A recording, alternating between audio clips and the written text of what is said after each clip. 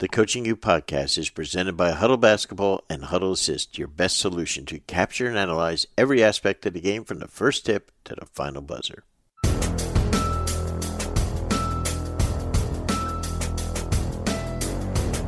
Hey, welcome to another Coaching You podcast presented by our friends at Huddle and Huddle Assist. And today it is basketball. The entire time, Chris Oliver, the head of Basketball Immersion, great membership site, and a dear friend and a faculty member of Coaching You Live, is just going to present. We're just going to talk basketball. And I'm telling you, I really enjoyed this because he's one of the people that has an incredible mindset that just wants to keep learning and sharing. So after this quick timeout, we're going to be back with Chris Oliver. The best basketball coaches are relying on data more than ever. That's why coaches love Huddle Assist. With Assist, you get full game breakdowns, including complete team and player stats in less than 24 hours. Your stats are ready when you need them. And Assist is more than just a box score. Use interactive reports like shot charts and advanced stats like lineup data, VPS, and of course effective field goal percentage to coach smarter. Plus, Assist brings your stats to life. Every stat is marked on the video at the moment it happened. See every shot, turnover, rebound, and much more with just a few clicks. Want to see how Huddle Assist is elevating basketball? Visit huddle.com/assist. That's HUDL.com/assist to learn more. MindView is an amazing company that literally is just releasing a platform. They have developed an incredible assessment that we have just totally been blown away with, because on this assessment that you can take in a matter of 15 minutes or so, 20 minutes on your phone, the things that you've never been able to measure before, like resilience, grit, hope, adaptability, all these things, they are able to measure them as to how you're thinking and feeling right now. This is a game changer. As far as I'm concerned, I'm a Strength Finder guy. I love all that. But MindView is the latest technology. It is just literally coming on the market right now. The platform that they've created is second to none. The emphasis right now on your players' mental wellness is unprecedented. I'm sold on MindView. Now it's your turn. For more information about MindView, MINDVUE, please contact the COO, Clete McQuinn. His email is cmcquinn@mindview.com, or visit their website at mindview.com. So excited to have my dear friend Chris Oliver as our guest today. Chris, how are you doing, my friend? I'm wonderful. Always great to talk basketball with you. Well, as we fell in love a few years ago at a clinic in Florida, man, and and you joined our faculty at Coaching You, and have been a great contributor to us there, and so excited that Basketball Immersion has just evolved into one of the great sites and memberships that you can have in basketball. Congratulations on that. Well, thank you, Coach. And as you know, in life, it's so important to have mentors. And, I'm grateful to have someone with you to be able to talk, and not just about basketball, but about life and business and all those other things. And obviously a big shout out to Zach behind the scenes as well, who has influenced me tremendously with some of his ideas as well. And me too. And, but the thing that I was such a strong, even though I love Windsor, Canada, where you're from, I was such a big influence on you. I got to move to America, except the wrong side of America. You went to the West Coast, so I couldn't see you. But, so you've been there now, and I think that's great. And it's made, in a tough year, it's made our country better, trust me. I wish we could get the other half of Canada down here and really make our country better, because I love my Canadian friends. It's great people, great area, and boy, do they love sports. Coach, I'm so lucky. I mean, I love Canada, and growing up in Canada and the education system that we had for coaches is just tremendous. But when anyone asks me why I moved to America, I just tell them just the weather. Like, we just wanted to live somewhere warm, and that's why we moved to California. And that is simply as it gets. We love America too, don't get me wrong, but it was a warmth decision. So I came from Atlanta to the Detroit Pistons, and I said to Chuck Daly, "This is really cold here." He said, buy a warm coat. That was his coaching to me. Buy a warm coat. Don't worry about it. All right. Absolutely. Well, let's talk some basketball. I think we've had, and I want your opinion on this, Chris, because you're one of the great teachers of the game. I think since March, when we went into our unfortunate pandemic worldwide, I think it's been the greatest learning in my career for basketball. What say you? I couldn't agree more. I mean, number one, people had time that they didn't have previously, right? If you want to just look at a college coach who normally would be recruiting a ton, instead they were at home. Mm-hmm. So they had this opportunity to jump on all these Zoom clinics and all these Zoom calls and all these private calls and all these different things that happened. And there's no question it stimulated people's thinking more than any other time in coaching. I don't think any coach in America had ever been on a Zoom before the pandemic. I really don't. And now they do everything on it. They're all their recruiting, et cetera. And so I think it's really one of the, it's like, they add, different words to our dictionary and thesaurus. And I think Zoom is now going to the top. I think I really do. But when you, you, myself, Zach, we lead the country in Zoom calls, I always say. I'm not sure I do much more, but I lead the country in Zoom calls. What were, in all the times when you were on there teaching and learning, what were things that you were finding out that people wanted to know or didn't have a damn idea about? Well, personally for me, I mean, a lot of it was about, I think everyone's always been aligned with some of the ideas I share. Like when I speak, it makes sense to them. But where they struggle is with implementation of those ideas. How do I actually do this in my practice? How do I actually add this to be able to improve what I do? And that was a big part of a lot of the conversations that I had with coaches at all levels of basketball, was they had more time to be able to dive into actually practically how do you add a games approach? How do you use small-sided games? How do you teach through the context of the game? All these different things. And then I'd say the second area, which I know we both had tons of conversations about, was just about how the game has changed and how coaches can adapt those ideas to what they do. And I think we've seen that. I mean, especially if, again, we focus on the college game, the high school game. I think coaches are adding more of these modern ideas to what they do, and the game has improved because of it. I agree, Chris. When I played in high school and college, and I was so blessed to have the greatest, one of the greatest coaches and teachers ever in the game, and Hubie Brown is my high school coach. And then, if someone said, what did you do when you were in college as far as jobs in the summer? And I worked 10 weeks of basketball camp and also was Hubie Brown's demonstrator when he did camps in the summer. So I would go and we would do 50 lectures at camps, and I was the demonstrator and stuff.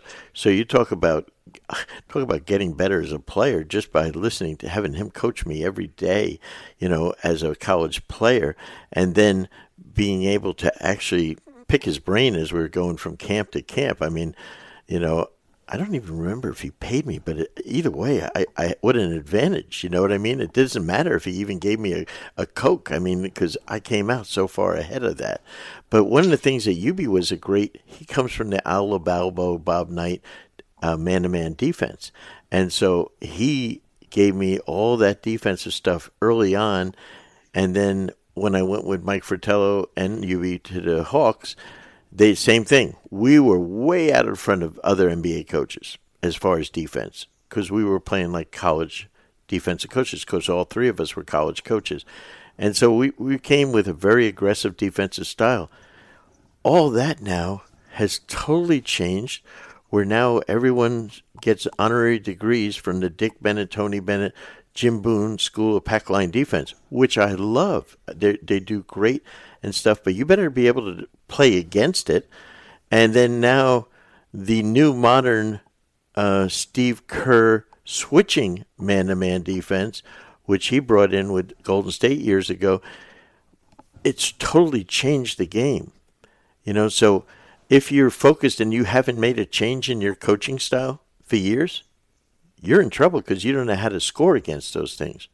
What have you found in your research on that? Well, I guess the first thing maybe I want to throw out there is that, and this is to get your opinion on it too, because obviously we're both experts on our own opinion, but we could be wrong, right? So the thing is that what I've seen is defense always seems to be the filled with absolutes. Like you absolutely do this. Yeah. And I think the problem is a lot of coaches have tried to coach offense the same way, where you absolutely have to do this, but offense requires more individual solutions rather than plug and play. And that's where I think a lot of times, I mean, coaches can hang their hat on their defense because we can control more of the absolutes. So what I'm seeing now is coaches getting out of their comfort zone from saying offense is this plug and play mentality to now I've got to find ways to be able to take advantage of individual players' abilities and come up with solutions that fit them and help us. And that's what I'm seeing more of. I love that. Plug and play. Zach put that on our list of terminologies. I love that.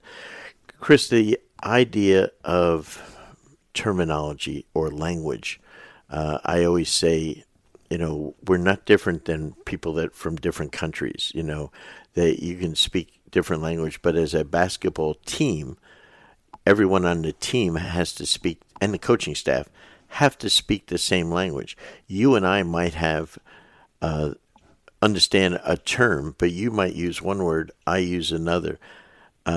We have a lot of those going on right now with a lot of people coming up with a name for something and then a definition of it. What have you found? Because you teach worldwide, you have clients from all over the world. You have probably people that call things differently, don't you?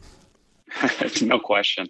And I think a lot of times I try and default to the NBA terminology simply because, again, as you know, they're the ones that spend the most time on basketball. Mm-hmm. So I tend to give them credit that they come up with some things that are a little bit more logical, or they're the ones that kind of name it first. Sure. And it gets passed down to us. But, we talked about one of the trends. Let's start with one that we both understand pretty well, and that's this concept of a boomerang that we're seeing a lot more. And this is this pass and pass right back mentality, a boomerang. And that we're seeing a lot more because teams are, again, coaching to the player's solution. So we find, okay, they've got a matchup. They want to pass it to a teammate and then space so that they get it back so that they can build up speed and space to be able to attack a matchup.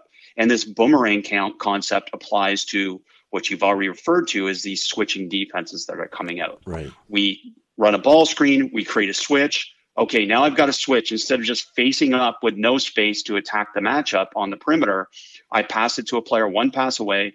I back up, they pass it right back to me, and now I can attack with speed and space. And we're seeing that a lot more at, again, international NBA level. And now progressively it's getting passed down to college and high school. I love that too. And I'll be honest with you, that concept I only picked up last year, and I thought that was terrific. I think that was, give me one more that that's different terminology that we've only picked up in the last year or two. Well, the one that we talked about a little bit off air is stampede. And again, that's a term that, people can call it whatever they want, but this stampede concept, everyone can visualize James Harden, that he is going to isolate, let's say on top, and now the defense is going to load up. So they're going to go early and help. You can call it pack line or just being early for the individual matchup. And now Harden is going to act like he's going to attack, but instead of attacking, he makes a quick pass to a player one pass away, that now they have this space advantage because their defender is in help, and not just in help, but they're extreme in help to be able to take away Harden. So now on that catch, they can go. So they just back a little bit up, and now on that catch, they're just attacking immediately into that gap, into that space. So a lot of, again, from NBA down, I've heard the term stampede, and now you're seeing that to be able to attack one pass away. And that doesn't have to happen just in ISO. Sometimes now we're seeing it off of a ball screen. So as the player's setting up the ball screen, they see teams loading up one pass away, and now they make that quick pass away. And as you talked about, this is important because in the college game, high school game, and a lot of levels, pack line defense is the dominant defense. So we have to find ways to be able to attack that help one pass away. I think one of the things that, we've come to see is that, out at our Coaching You Live event in Vegas a couple of years ago, I did 10 plays for crunch time and stuff like that. And one of them had to do with attacking a pack line with a lot of movement and stuff.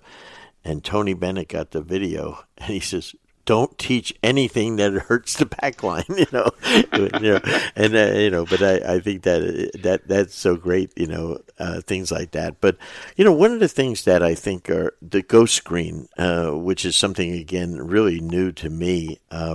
But I'll tell you what, it's really good. Explain that to our listeners.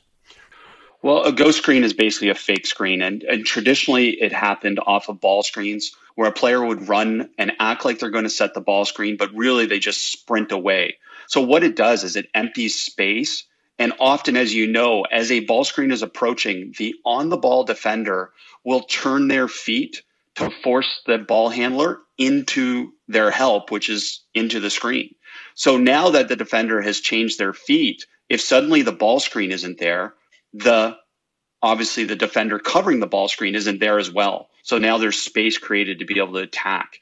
And it's tremendous. And we're seeing not just ghost screens to ball screens, but now we're seeing ghost screens off the ball as well. Say it's someone going to set a back screen, but instead of setting the back screen, they quickly sprint away into, say, a handoff. And you see that a lot more at the international and NBA level as well. And, just these type of things, Coach. I mean, I got to come back. You said Coaching U Live. I got to say, you guys were pioneers in the fact that one of the best things about your clinic is that we saw these deep dives on one or two subjects that we just didn't get before. And that was the other advantage of these Zoom clinics, is I thought coaches got really creative. Instead of going to the same old clinic, you were seeing really deep dives on subjects. And I think that was a big part of it. And things like ghost screens and stampedes and boomerangs, all these things got real deep attention. I think one of the things that we saw that I learned about was, the ghost screens initially were only post players coming up and doing it, right? But now we see people actually coming and setting a ghost screen from a wing player coming, and even a point guard coming and sprinting, and it's really effective against teams that switch or teams that love to hard hedge. Because, which is the college game, right, Coach? Yeah. Still predominantly, I would say hard hedging is there in high school as well. Some of them are going to different churches now, and they're trying to switch. But but those are the two things. But at the college game, it's now 90% man-to-man defense still, which I thought I'd see a lot of zone this year. It's more man-to-man than ever. Chris, we're going to take a quick time out, and we're going to be right back. Prepare like the pros with the new Fast Draw. Fast Draw is the #1 affordable coaching tool used by pro and high school level teams worldwide. With Fast Draw, you can save your plays and playbooks digitally, attach video, and share with other coaches and your players in seconds. In addition to a great product, they also provide basketball coaching content and resources through their blog and Playbank, which features over 8,000 free plays and drills from their online coaching community. For access to these plays and more information, visit fastmodelsports.com or follow them on Twitter @fastmodel. Don't forget to use promo code CU10, that is CU10, to receive 10% off your next Fast Model purchase. And back with our friend Chris Oliver. Chris, let me ask you, what about a RAM screen? RAM screens and ghost screens. Again, I'm fascinated by this subject. Well, and this is the next level, is you're seeing coaches now sequence certain things together. So a RAM screen is a screen, the screener to the ball screen. So say a post screens a post and they run and set a ball screen. Now you're seeing a lot of, little on big screens to the ball screen. And the idea of all RAM screens is to have the screener arrive alone. So they arrive without their help defender, without the player that's ultimately going to hedge or shock or drop or something like that. So you're seeing certainly a lot more of that, and that's always existed. But what you're seeing now is coaches sequence things together. So say you have a RAM screen to a ghost screen and now a follow screen, which is actually the ball screen. And it's these multiple actions that are going to be sequenced together to be able to, again, distort the defense and distort the defensive coverage. And particularly, like we talk about both, is creating single side tags instead of double side tags in ball screen coverages. Term cuts across. I love this. So again, not necessarily a new concept, but the way it's being applied is new. Yep. And coach's easiest way to think about it is instead of taking a deep cut, so say I pass and I cut all the way to the rim and then I empty out to the weak side. What we're finding is teams applying more of what these shallow cuts, or what I call a cross cuts, and that's the ability to be able to empty faster. And the reason is if I pass to one pass away and then instead of emptying to the rim and out, I empty right across, say, an inside cut or something like that, I'm taking my defender faster away and I'm distorting their ability to be able to help, because now they have to cover my cut, which is a lot faster. And again, in a lot of ways, it's a cut across the action instead of a cut away from the action. And as we know, when you cut away from the action, that allows the defender to be able to stop and maintain their help position instead of following the cutter.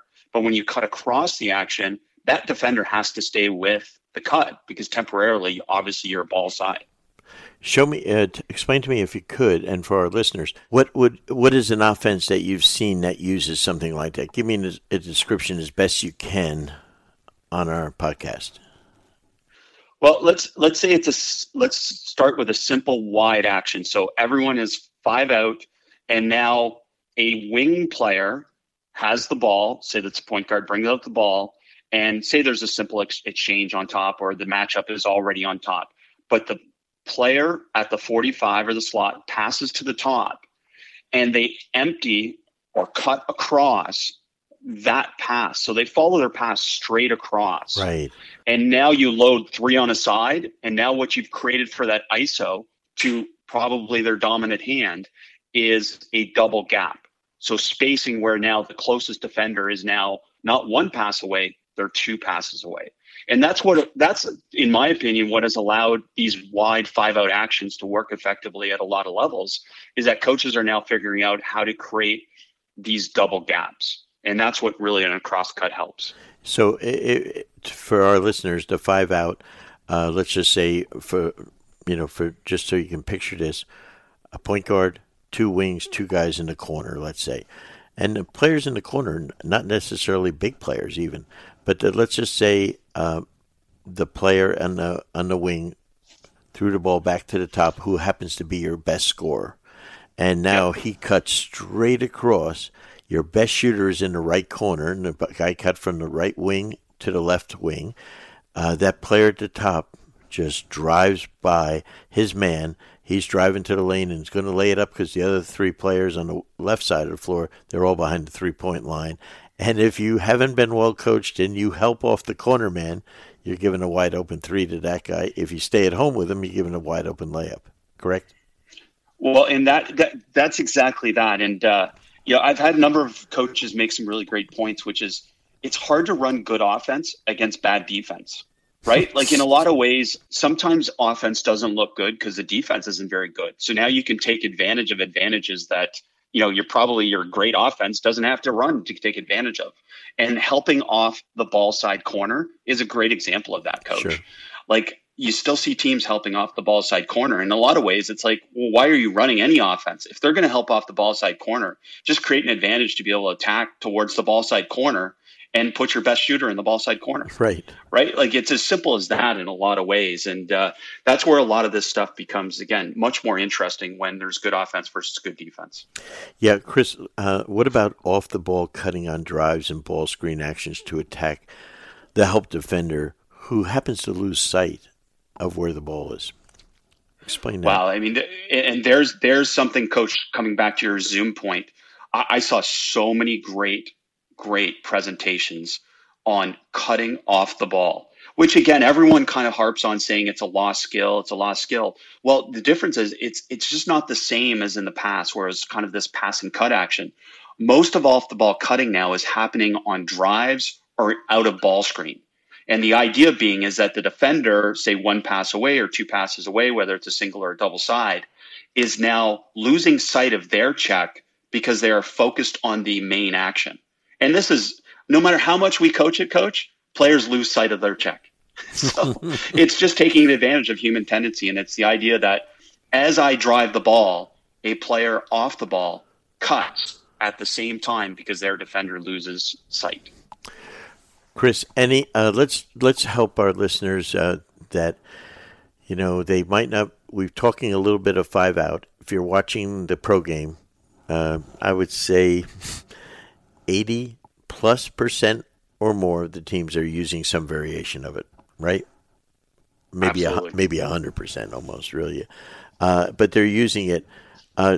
Try to give me some things that a brief definition of it, and then some things that you might have seen on a Zoom in your learning that we hadn't seen in the past.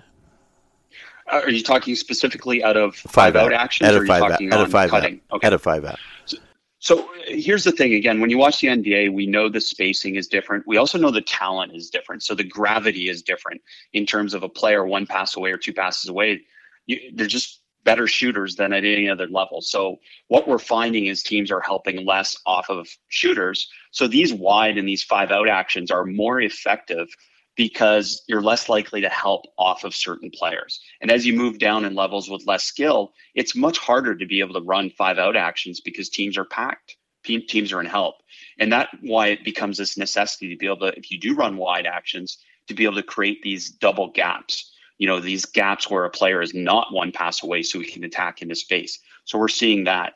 The other part with that, I would just see that we're seeing a lot more, what we would say is these old school 5-out actions at the NBA level where someone's just pass and screen away. Sure. And now these simple 2-player actions are more effective because you're occupying the defense. And now that's a great time to be able to drive.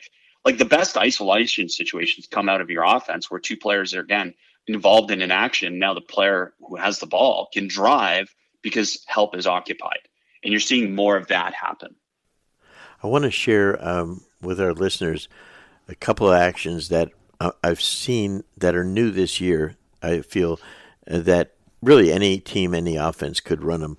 So picture, let's say, the ball being brought down the left side of the floor. We're in a 5-out action. Your center is at the top, and your shooter or another shooter's on the right wing. So what happens is they come down the floor is the center just screens away for the off wing who comes to the top of the key. As the player passes him the ball, the guy with the ball passes to the wing coming to the top of the key. This is what I think is something new. He follows his pass and gets and we call it a gets the ball back on a handoff. And so much better than a dribble handoff because now he can give it to him. He can fake giving it to him. But now if he gets it, he's kind of going downhill, Chris.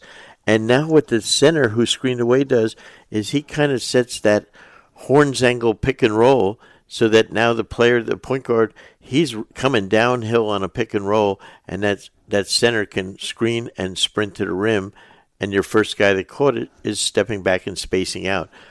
Really, these innovative things where they're passing and getting the ball back, I think, are great actions. Well, you mentioned 2 great things there, Coach. Number 1 is the get, and number 2 is handoffs. And definitely NBA internationally, you're seeing a lot more creativity with handoffs. And what you mentioned of the get, which I've always referred to, is a pinch post anywhere on the floor. Right. Shout out to Tex Winter for that, right? It's just a pinch post in random places. And the advantage, as you already alluded to, is the fact that the player who catches the pass still has their dribble. So it can become a stationary handoff. It can become a dribble handoff, or it can be a fake and go type of drive situation, which we can picture a lot of players, Jokic and Draymond Green and different players like that using a lot of these fake handoffs.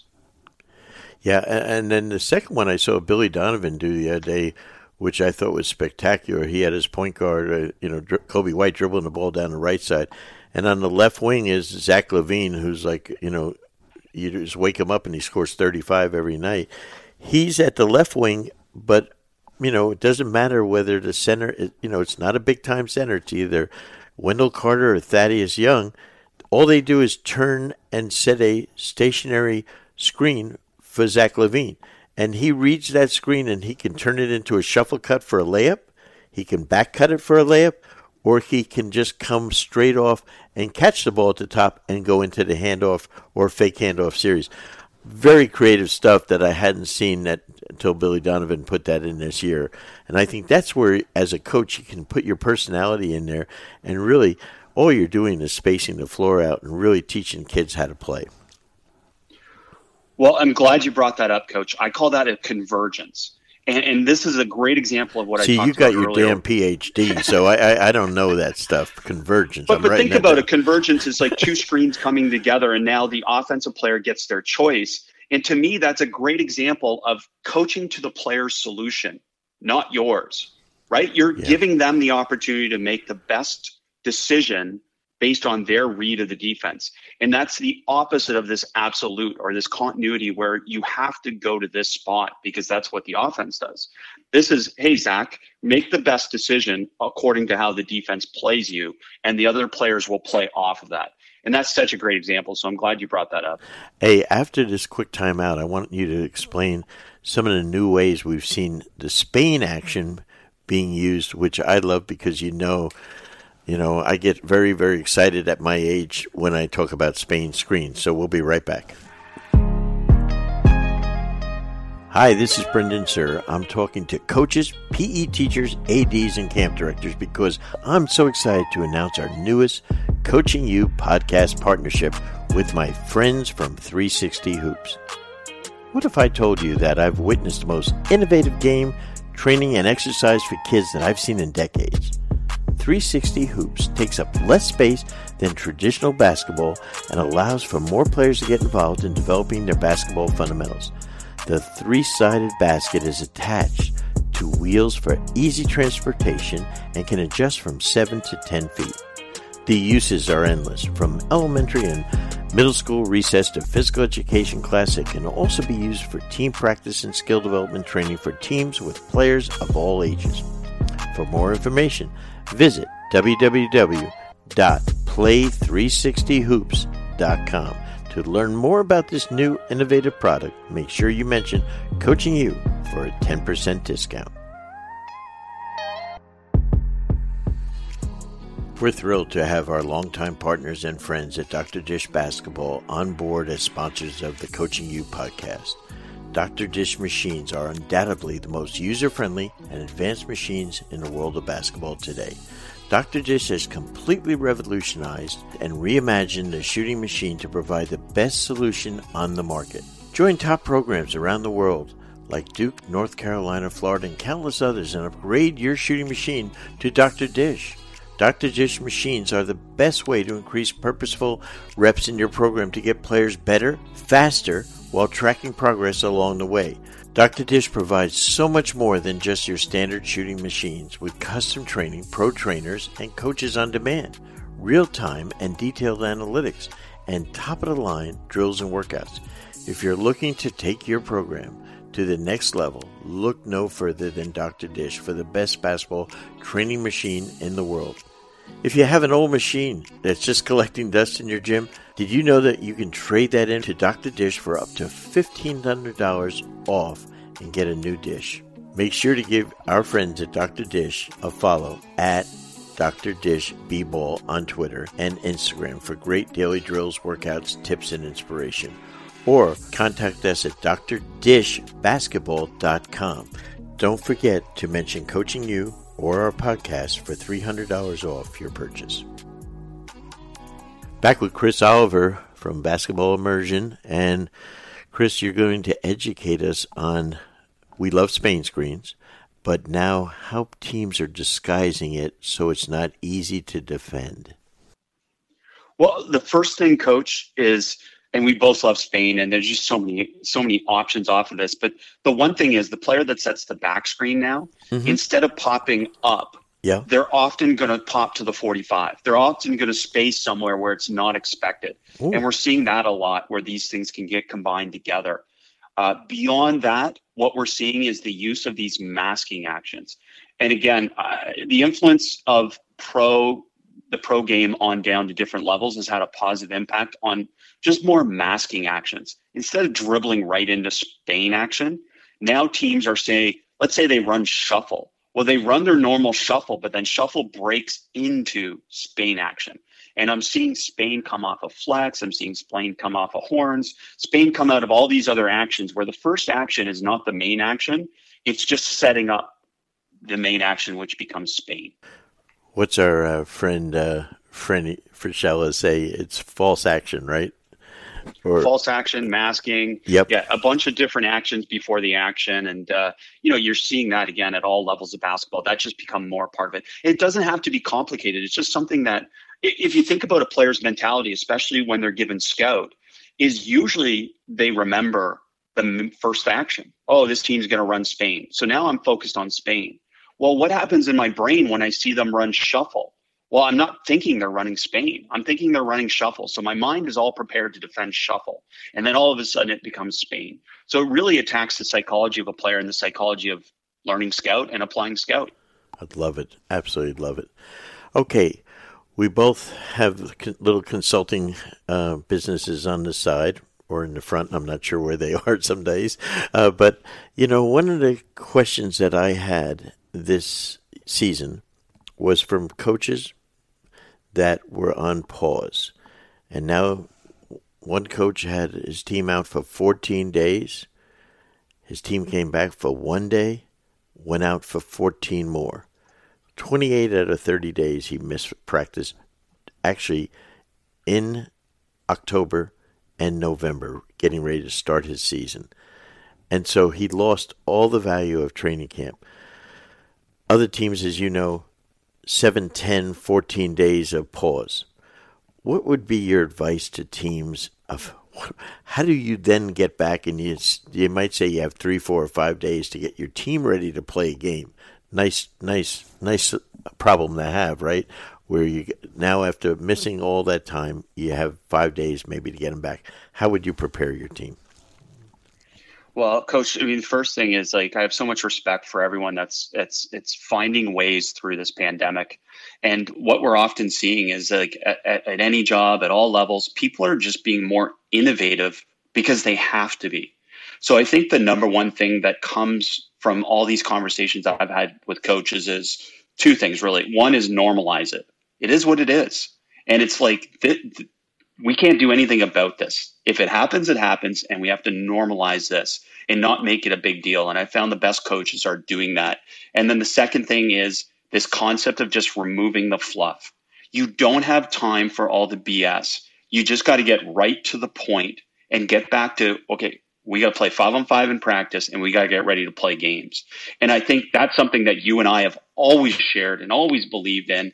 And I believe coaches out of necessity now are finding, because of the time crunch, they have to get right to the point, and they have to teach more out of the context of 5-on-5. That's so good. I know I said to one coach, I said, if you were coaching the Orlando Magic in the summer league, the general manager and the head coach would say to you, listen, we're bringing in 15 players. We want to evaluate them. We really don't want to see how good they do in drills. But you're going to play games. You got 3 days of practice. That's what they say to you. 3 days, sometimes 2.5. We used to do 2.5 in the old days. So you'd have 5 or 6 practices. After the day after that, they're playing a game in Las Vegas, in the Orlando Summer League, Utah Summer League, etc. Get them ready. Other than shooting drills and warm up somehow, there's no time for any breakdown drills. So I think that is one of the things that opened my eyes up years ago when I got to the NBA about, how do I get a team ready in 3 days? And they're playing in front of crowds and stuff. And you go to watch the Summer League in Vegas, the games are fabulous. And they're organized. The guys can coach. And I think that's a real tribute to it. But they're teaching the 5-on-5 whole method. What are the things? How would you teach 5-on-5? What I say the biggest problem for coaches to really adapt to this is teaching 5-on-5 shell defense, because they've always been on a 4-man shell defense, 4-on-4. So there's so many things there, Coach, to unpack, and the best thing you said it. So let's do this as an exercise for all coaches when they get to the off season. Okay. Is now when you do your planning, think about you only have 3 days to play a game. And what would you do in those 3 days to get ready to play a game? because those are the most important things. And those are the things that we should be starting with. And I think too often coaches start from, I've got to lay out this whole season plan and these progressions of learning and all these different things. And I encourage coaches that I work with to think about reverse engineering and start with what do you want it to look like? And then what are the most important things to get it to look like that? And as we know, the game is played 5-on-5. So there's no question it's 5-on-5. The other thing that coaches have to now think about, I think, especially in this pandemic time, is what can be player-led versus what can be coach-led. And I've always said to people is this: the value of you as a coach is that you can connect perception, decisions, and skill together for the player. What a player can do on their own is they can work on skill on their own. They can get 500 shots on their own. They don't need a coach there to do that. They can do stationary, on-air, isolation ball handling on their own. So the value of a coach is, let's get right to the point of connecting the game for the player. And that's really where we start from in terms of working with clients or coaches, in terms of adopting and adapting more of these ideas. Chris, take me through some of the things that some of the things that I think are staples of yours. One are, the different things like, what do you call them, short-sided games or small-sided games? Small-sided games. Talk about that. Well, again, think about what we just talked about in terms of 5-on-5. The first thing we would do, coach, is we would coach 5-on-5. Okay. And then from there, we would determine, what do we need to actually break down? What do we need to work on in smaller parts to be able to help players understand perception, decision, and skill? So small-sided games are really just born from our 5-on-5 and understanding, hey, we're not as good as we thought on drop ball screen coverage. So let's break it down so that we can spend more time on coaching interventions and players can get more reps.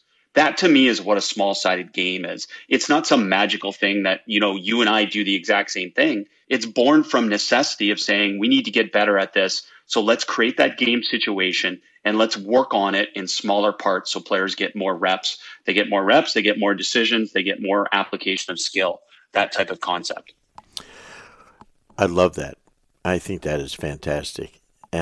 When you did all your Zoom calls as a participant or a teacher, when you came out of them, because I do think this is the greatest learning we've had in college basketball for sure, since I've been involved in it.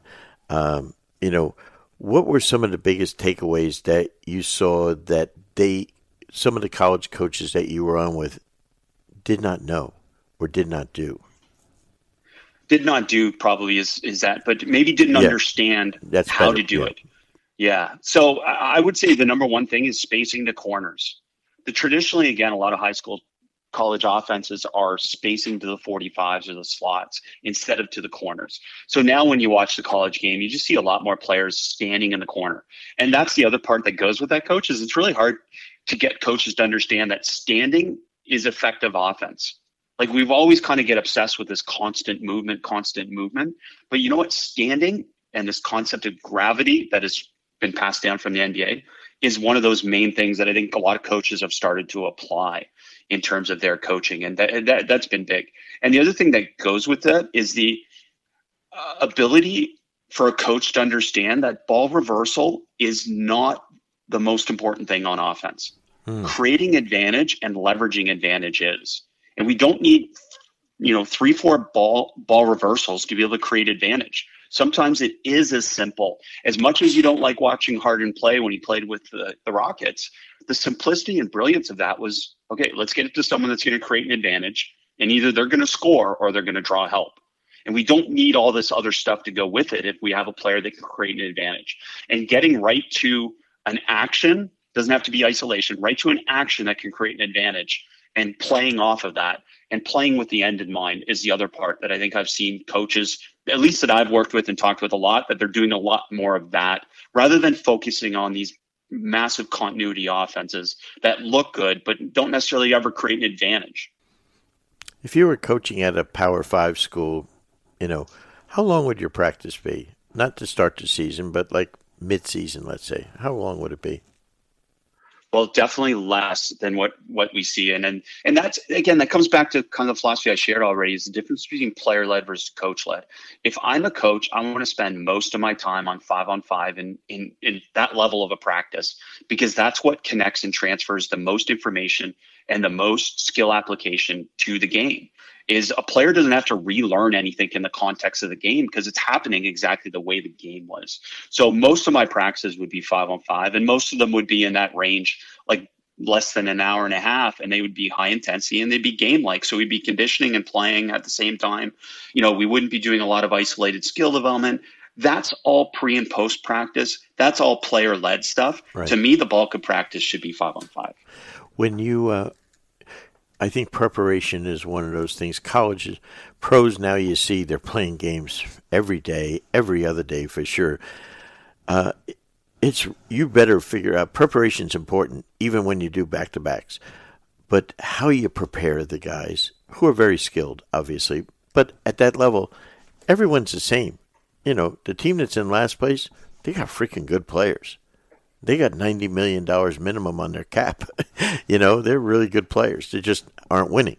So how would you prepare your team if you were playing a game? Maybe that, or colleges, they sometimes spend 3 days in scouting preparation for an opponent. They're worried more about their opponent, I'd say, than they are about themselves offensively, et cetera. What are your ideas on preparation with a short time? Yeah, and this is something that I'm sure has been innovated by many coaches throughout their time with the pandemic because they've just had simply shorter time periods or they haven't been able to get their roster together to prepare. So now you come up with these other things. And obviously video is the other part that has come from, pandemic and coaches. When they can't work with their players, they can just use video more as a teaching tool and more in depth. But the part that I've always said about Scout that I have challenged coaches to think about is to not think about Scout as a whole, but to think about it more in terms of the individuals and the parts, and to do more individualized video and to do more individualized prep for individual players in terms of those games. And we know that's happening at the NBA level where each player is getting their individual scout and their individual approach to the game. I think that's a big part of it. And the other part I've said is that, to do Scout, basically your Scout has to happen and start from day one.